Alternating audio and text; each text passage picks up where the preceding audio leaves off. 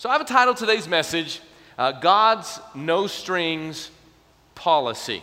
You'll know more about what that means here in just a little bit. Now we're going to pick up where we left off last weekend. We're in Acts chapter 10. We finished talking about Cornelius, this captain in the Italian army, had this angelic visitation. He was a good man, a godly man, but he wasn't a Christian yet, and he needed to hear the gospel message so that he could receive it and be saved. So an angel appeared to him and told him how to get a hold of a guy by the name of Peter, who was a Jew, and he was one of the apostles of the Lord. And simultaneously, Peter has this vision from heaven with a big sheet coming down filled with animals, and God was using this to begin to change his heart about how God loves everyone the same, no strings attached. And so we're going to pick up where we left off, but the theme of today is going to be based on one of the most famous verses in all of the Bible, which we'll go to in a little bit here. And it's about favoritism.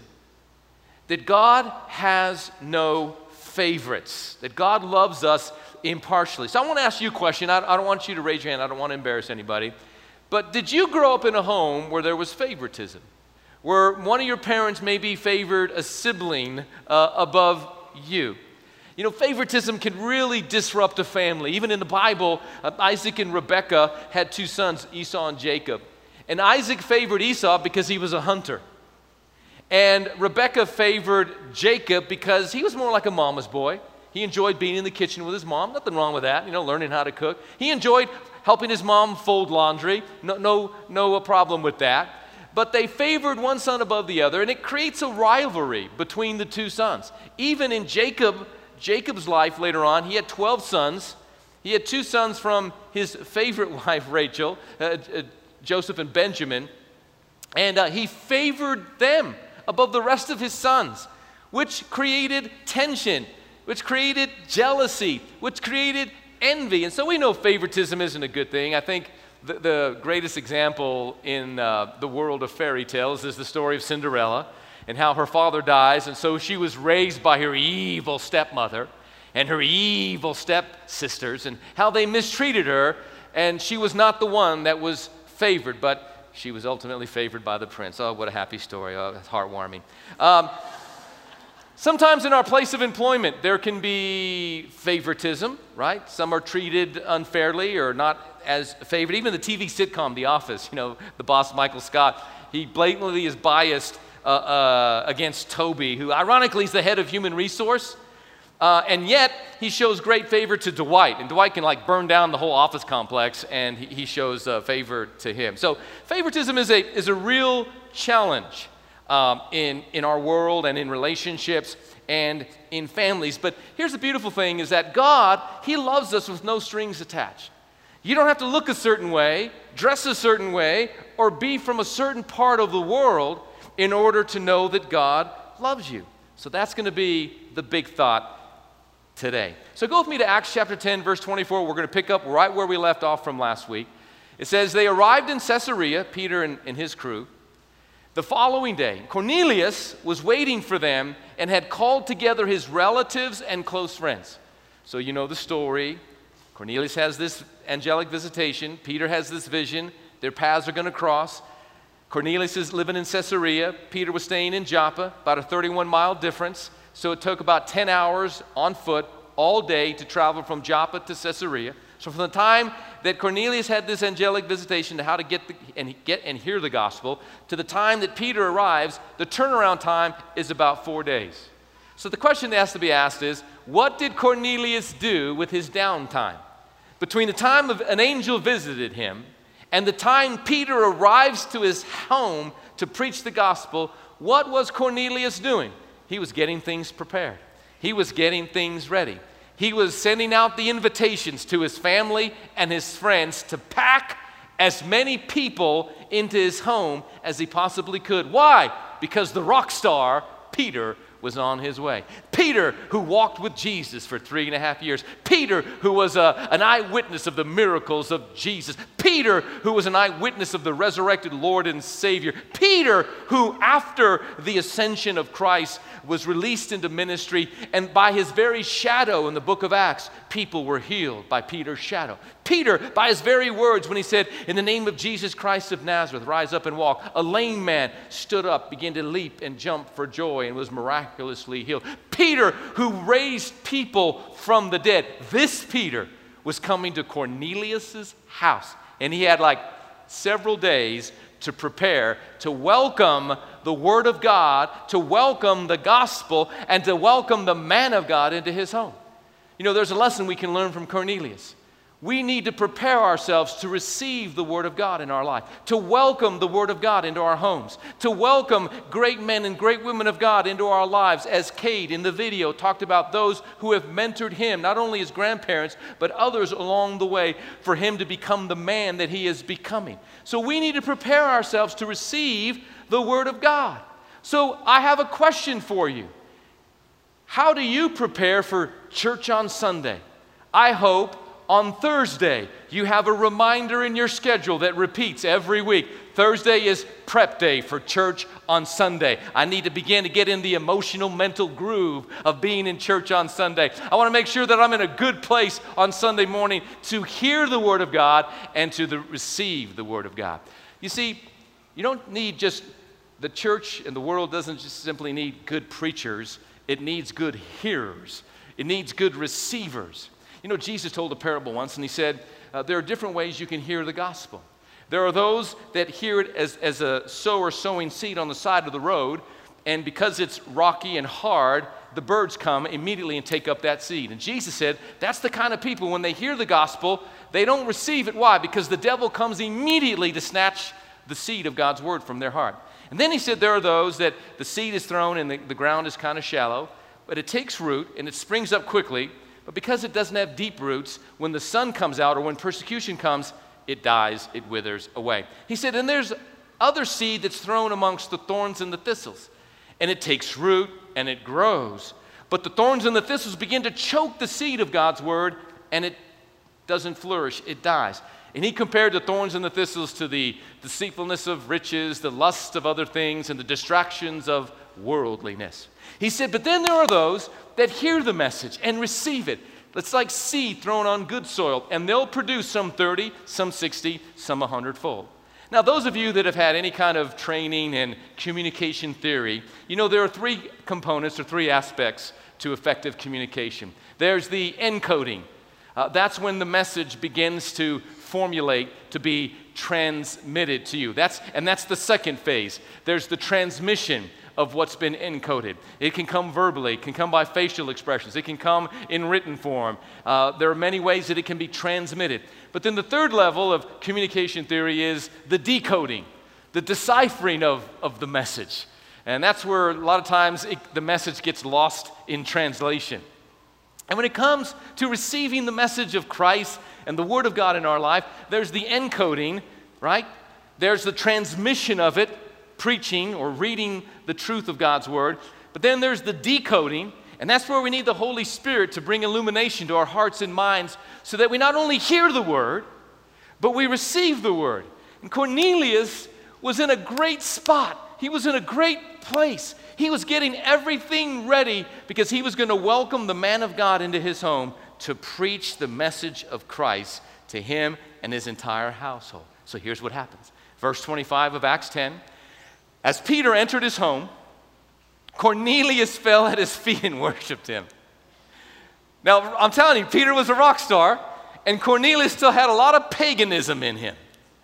And there's a lot of paganism in our culture today, right?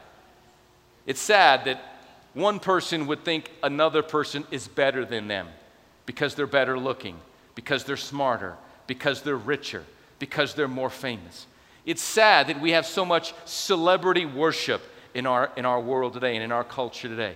Listen, just because someone's a great athlete, or someone's a great entertainer, or someone's a powerful business person, or someone's a powerful politician, they're no different than you. There is no such thing in the body of Christ as celebrities. And we should never bow before another human being. They're just like you. They're just like me. We're all on this journey called life. And in the body of Christ, there are no celebrities. Don't get me wrong. I know that when you get to meet a great man or woman of God, sometimes you're a little bit intimidated by how God is using them. But we should never worship them. There's only one celebrity in the body of Christ. There's only one superstar. And what's his name? Jesus. Come on, let's give it up for Jesus. Can't we give it up for him? So Peter is mortified, right? And Peter pulls him up and said, stand up. I'm a human being just like you. And so he reminds Cornelius, listen, there's only one that you should worship, and that is God. Then it continues, verse 27. So they talked together, and they went inside, where many others were assembled. He had like 4 days, right, to prepare. And Peter told them, you know, it's against our laws for a Jewish man to enter a Gentile home like this, or to associate with you. But God has shown me that I should no longer think of anyone as impure or unclean. So I came without objection as soon as I was sent for. Now tell me why you sent for me. Cornelius replied, 4 days ago I was praying in my house about this same time, 3 o'clock in the afternoon, and suddenly a man in dazzling clothes was standing in front of me. And he told me, Cornelius, your prayer has been heard, and your gifts to the poor have been noticed by God. Now send messengers to Joppa and summon a man named Simon Peter. He's staying in the home of Simon, a tanner who lives near the seashore. So I sent for you at once, and it was good of you to come. Now we're all here waiting before God to hear the message the Lord has given to you. Now Peter is going to begin to share the gospel with Cornelius, this Gentile. Peter is dumbfounded. He can't believe where his life is at this moment. He's thinking to himself, I'm in a Gentile home with a house filled with Gentiles. He said, this has never happened before. These people they're unclean. The men are uncircumcised. These are heathen people. They're impure and unclean. They're not like us Jewish people. We would never have any association with Gentiles. This is a big moment. This is a big deal for Peter to be there in that place. You know, sometimes the Lord may send you into a nightclub, not to party, but to be a light for Jesus. Don't shout me down now. He might have you work in a casino in Las Vegas, not to play the slots, but to be a witness. He might bring you into the dark regions and the dark places of this world, in the entertainment industry, in the athletic world, in the business world. And greater is he that's in you than he that's in the world. And you're to go and you're to let your light shine. And sometimes you might be in places and you're thinking to yourself, I never would have dreamed that I would be here with these type of people. But God loves everyone the same, and these people need the gospel message just like the rest of us needed the gospel message. And thank God for those opportunities that God may have you working with a sex worker, working with getting women out of the sex trafficking industry. He may send some of you into a brothel, not as a customer, but as an evangelist, hallelujah, to bring the love of Jesus to those that are in that world, letting them know there's a better way, and that Jesus is the way, and that there is a way out, and his name is Jesus. So Peter's with these impure, unclean people, and one of the most famous verses in the Bible, we're going to look at here in just a moment, comes out of Peter's mouth. So the first point I want to leave with you today is this: God's love is impartial. I want to talk to you about the impartial love of God. In Romans chapter 2, verse 11, it says, for there is no partiality with God. He doesn't love one group of people more than he loves another group of people. He doesn't love Americans more than he does Africans. He doesn't love Africans more than he does Asians. God loves without partiality. There is no respecter of persons with God. Here's how Peter said it in Cornelius' house in verse 34 of Acts 10. And Peter, having opened his mouth, said, "Of a truth, I am in the process of comprehending the fact that God does not show partiality to anyone because of his looks or circumstances." The beautiful thing about God is God loves you for who you are, not for what you can do and not what you look like on the outside. So much of love in our world today is so superficial. It's based on what someone can do, and it's based purely on what that person looks like on the outside. Isn't it good to know that God doesn't look at man the way men look at, the way we look at one another? God doesn't look at the outward. God looks at the inward. It's what you look on the inside that matters to God, not what you look like on the outside. Can we thank God that we can all, and we're all beautiful in Christ? Peter talks about adorning not the outward man, but the hidden man of the heart. Inward beauty. In our society today, we place such an emphasis on external beauty. Charm is deceitful and beauty is vain, but a woman who fears the Lord, she shall be praised. Though the outward man perish, yet the inward man is being renewed day by day. God loves you for who you are, not because of what you can do, or not because of how you look, how tall you are or how tall you're not, what the color of your skin is or what the color of your skin isn't. You know, what sex you are. He loves men more than women. No, God is no respecter of persons. God's love is impartial.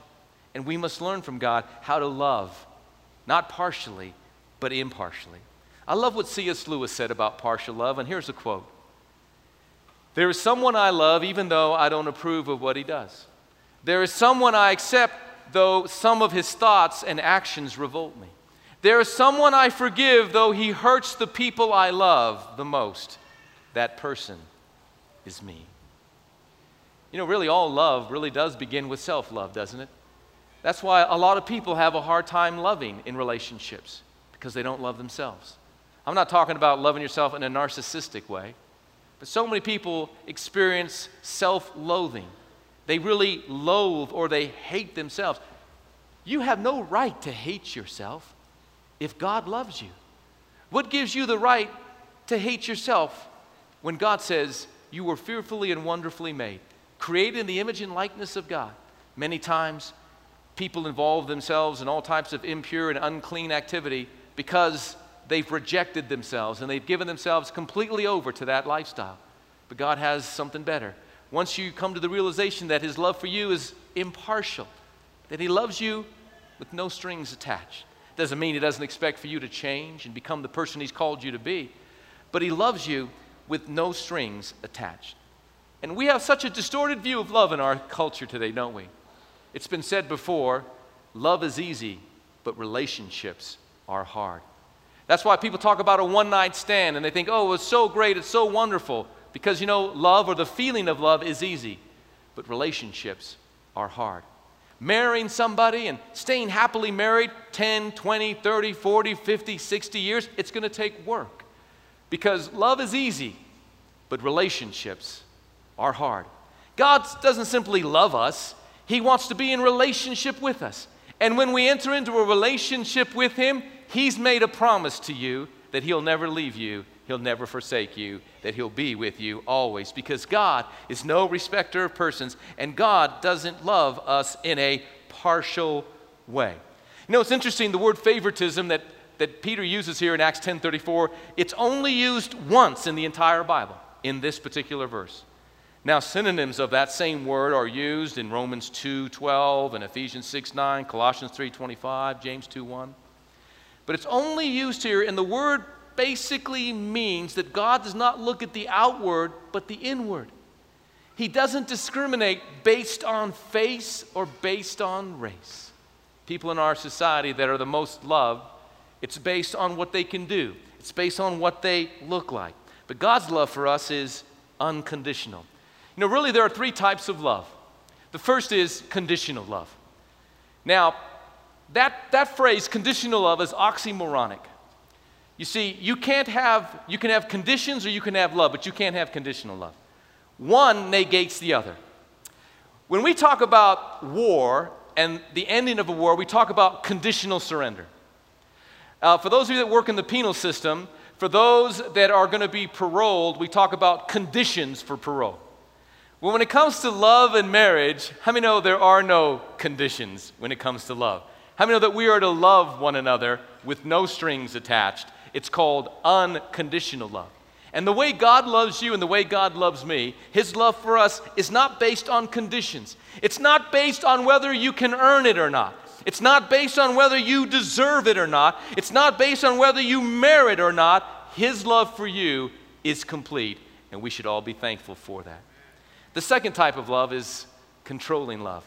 I hope you're not in a marriage where you're experiencing controlling love. I hope you weren't raised in a home that the love was controlling, and a mother or a father would give or withhold that love in a way to control you. You know, God doesn't love us in a controlling way, because love is only love when it's free not to love. And God places His value on freedom greater than His value of love. And that's why when He created Adam and Eve, He didn't create us like pre-programmed Robotrons, programmed to love Him and obey Him. He gave us free will. They were in the garden, and they could love Him or hate Him. They could obey Him or disobey Him. They had free reign of the entire garden, and He could eat of every tree in the garden except for one, the one that was in the midst of the garden. God wanted them to exercise free will. Freely you've come into this relationship, and freely you could leave this relationship. He never wants us to leave that relationship with Him. But you came in by an act of your will. You can walk away by an act of your will. God loves you enough to let you go if you don't want to stay. Even throughout eternity. I'm reading in the book of Revelation in my devotion, reading through Scripture. And when you get to the glorious celestial city, ultimately after the millennial reign of Christ, when heaven comes down to the earth, and there's this glorious city, 1,500 miles wide, 1,500 miles long, 1,500 miles high, the new Jerusalem on planet Earth, and we will live with God in ceaseless ages forever and ever and ever. But the Bible, come on, let's thank the Lord for that, amen. The Bible says the gates of the city will never be shut. You don't have to stay if you don't want to stay. I don't know where any dummy would want to go other than that place. But I guess just around the corner is still the lake of fire. But I don't want to go there. Turn to your neighbor and say, you don't want to go there, you know. But God never controls us. I hope you don't try to control your kids. I hope you don't try to control the people that you love. The third type of love is complete love. Now listen to me very carefully. We don't love our kids equally. You might think you do, but come on, be honest. You favor one above the other. I would never admit that, Pastor Carl, but you do in your heart of hearts. You know you do. Now, we have to guard against that. Listen, but really, we don't love our children equally because there's nothing as unequal as the equal treatment of unequals. Now, listen to me carefully. I'm not advocating favoritism. Listen to me. We don't love our children equally, but we love them completely. Now, why don't we love our children equally? Because all our kids have a different love language. What works well for one may not work well for the other. You might have one child, their love language are words of affirmation. So if you try acts of service with them, they're like, I don't need that, I don't want that, I can do that myself. You know, you're crowding my space, give me my space, I'm independent, blah, blah, blah. Because you think, well, your acts of service, they need words of affirmation. So they need constant text messages. You're the best, you're awesome, you're good looking, you're smart, you're beautiful, you're all those things, plus, plus, plus. And they're like beaming, because that's their love language. Others, their love language might be touch. Right? So like our oldest son, Nathan, one of his love languages is touch. Man, I could hug on him and hold him, you know, I could kiss him on the cheek all day long. He's like totally cool with that. But our youngest son, his love language isn't touch. So the other night, I'm like, okay, I want to stay connected. He's a grown man, 22, has more facial hair than I could ever grow.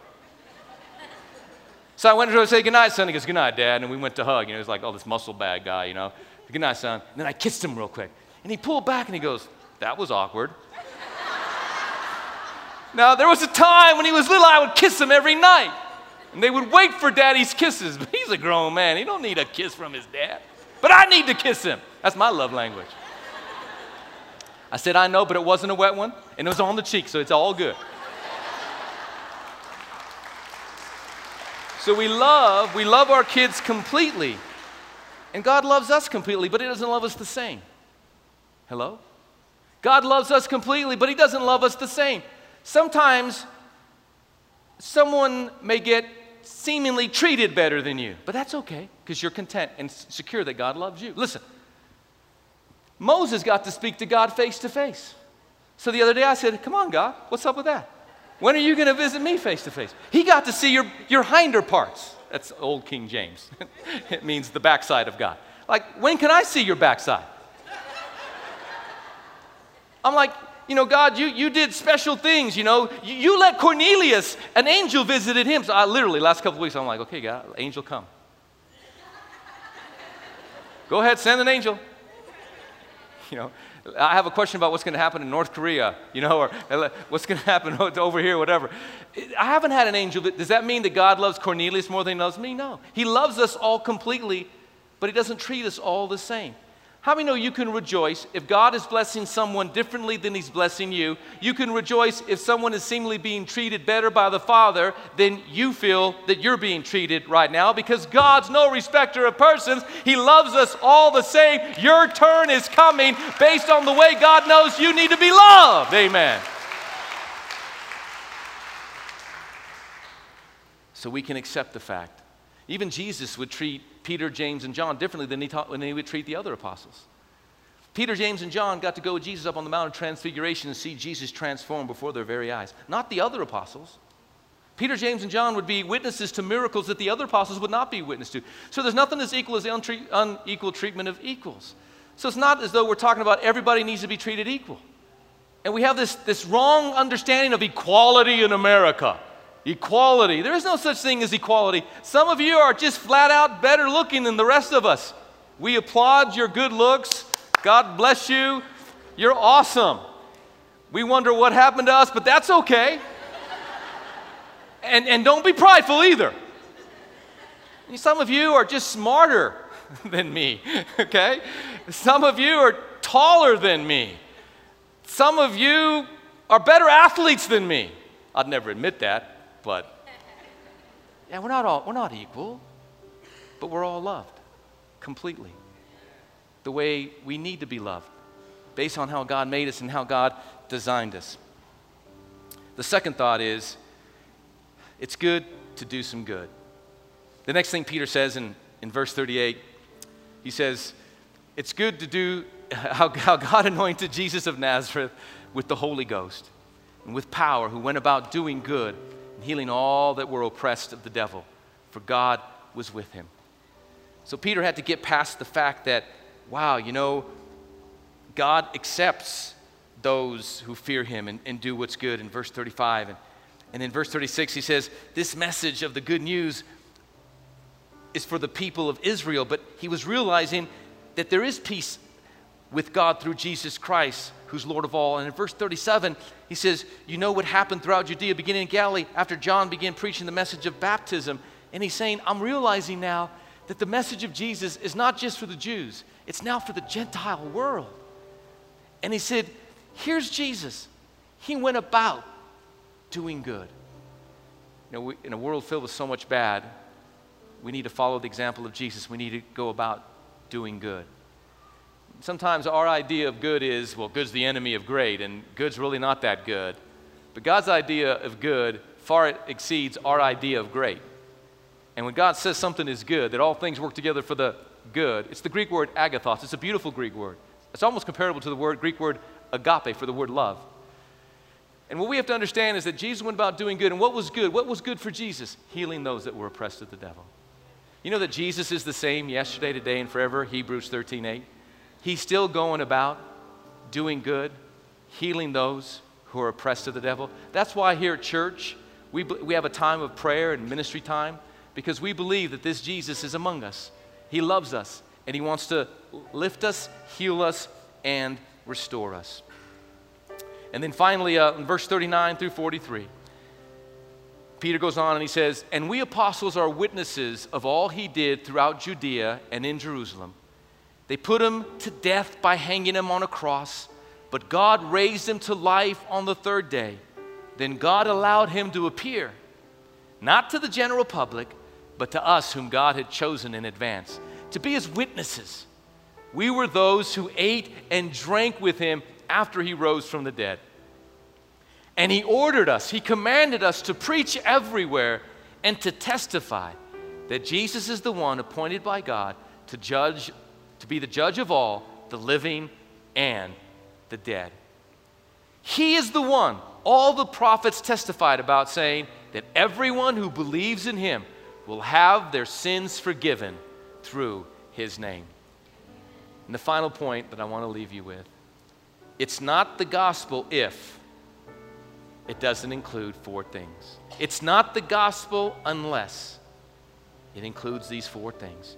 You know, the Apostle Paul said in Galatians 1:9, "I will say it again, if anyone preaches any other gospel than the one you welcome, let God's curse fall upon him." This is serious stuff. Peter just presented the gospel to Cornelius and his entire household. And it's only the gospel if it includes four things. Number one, he mentioned the literal physical death of Jesus Christ on the cross. There are many cults and many false religions that deny the physical death of Jesus. They say things like, it wasn't real. He died a spiritual death. No, my friend, Jesus Christ was a real person, God in human form, a real human being without sin, and he died a real death, on a death of agony on that cross for you and me. The second thing that the gospel must include is the bodily resurrection of Jesus Christ. Many cults and false religions deny the physical resurrection of Jesus Christ. Jesus not only died physically, but he was gloriously raised to life, and he appeared in a physical body of flesh and bone. He even told one of his disciples, Thomas, you said you wouldn't believe unless you saw, and you wouldn't believe unless you touched the scars. He said, here they are. Touch the scar in my side, in my hands, on my feet. He said, Lord, Lord God, I believe. He said, you believe because you've seen, but blessed are they who believe who have not seen. So you must believe in the bodily resurrection of Jesus Christ. Number three, you must believe in the future coming of Jesus Christ, and that he will come to judge the living and the dead. As I mentioned before, I'm reading in the book of Revelation. It's an eye-opening book. It's a frightening book, because even though God is pouring out his wrath on mankind, man is still rebellious and resistant and still shakes their fist in the face of God, denying God his rightful place in their lives. While they're being judged, their hearts are so hardened by sin. Not everyone will receive the gospel message, unfortunately, and those that don't will be judged. The living and those that have died will stand before the judge of all the earth. And finally, you must believe in forgiveness and eternal life that's only found in Jesus Christ. When Cornelius and everyone in his household heard this 4-point gospel message, and congratulations to Peter, he preached the unadulterated gospel of Jesus Christ to this home filled with Gentiles. He held nothing back. God bless Peter. You know what happened next? It shocked Peter and the Jewish companions that were with him. Before that last syllable came out of his mouth, the Holy Spirit fell upon Cornelius and his entire household. They were all saved. They were all filled with the Holy Spirit, and they all began to speak in other tongues and magnify God. And Peter's jaw hit the ground the Jewish brethren with them, their jaws hit the ground. They looked at one another in amazement and they said, what in the world is this? The same Holy Spirit that came on us has just fell upon them. Whoa, there's not two gospels. There's not two saviors. There's not two Holy Spirits, one for the Jews and one for the Gentiles. There's one Lord, one God, one Savior, one baptism, one heaven, and all who put their faith and trust in Jesus are loved and received by God. What an amazing story. So, the encoding is what was shared today. The transmission was through the vehicle of preaching. The decoding is now up to you. How do you take this message and interpret it in your own heart and life? How do you decipher it? How do you apply it? I hope if you're here today and you need to rededicate your life to Christ, that you will do that. I hope and I pray that if you're listening to this message and you've never surrendered your life to Christ, that right here, right now, you'll open up your heart, even as Cornelius and his household did, and receive the gift of eternal life through God's precious, only begotten Son, the Lord Jesus Christ. I'd like every head bowed, every eye closed. And if that's you, I want you to pray this prayer out loud with the rest of us. The Word of God says if you'll confess with your mouth the Lord Jesus and believe in your heart God raised him from the dead, you will be saved. So pray this prayer out loud with the rest of us. Say it with your own mouth. Mean it from your own heart. Here we go. Dear God in heaven, I know I'm a sinner in need of a Savior. There's only one Savior. His name is Jesus. I call upon you, Jesus. I ask you now, come into my heart, come into my life, be my Lord and be my Savior. I turn from sin to the true and living God. I receive his love, his grace, and his forgiveness. Dear God in heaven, you're now my Father, and I am your child. Fill me now with your Holy Spirit. Give me strength to live for you and serve you all the days of my life, beginning today for the rest of eternity. And thank you, God, for loving me impartially. With no strings attached, I receive that love and I return that love back to you this day. In Jesus' name, amen. Can we thank God together, church family?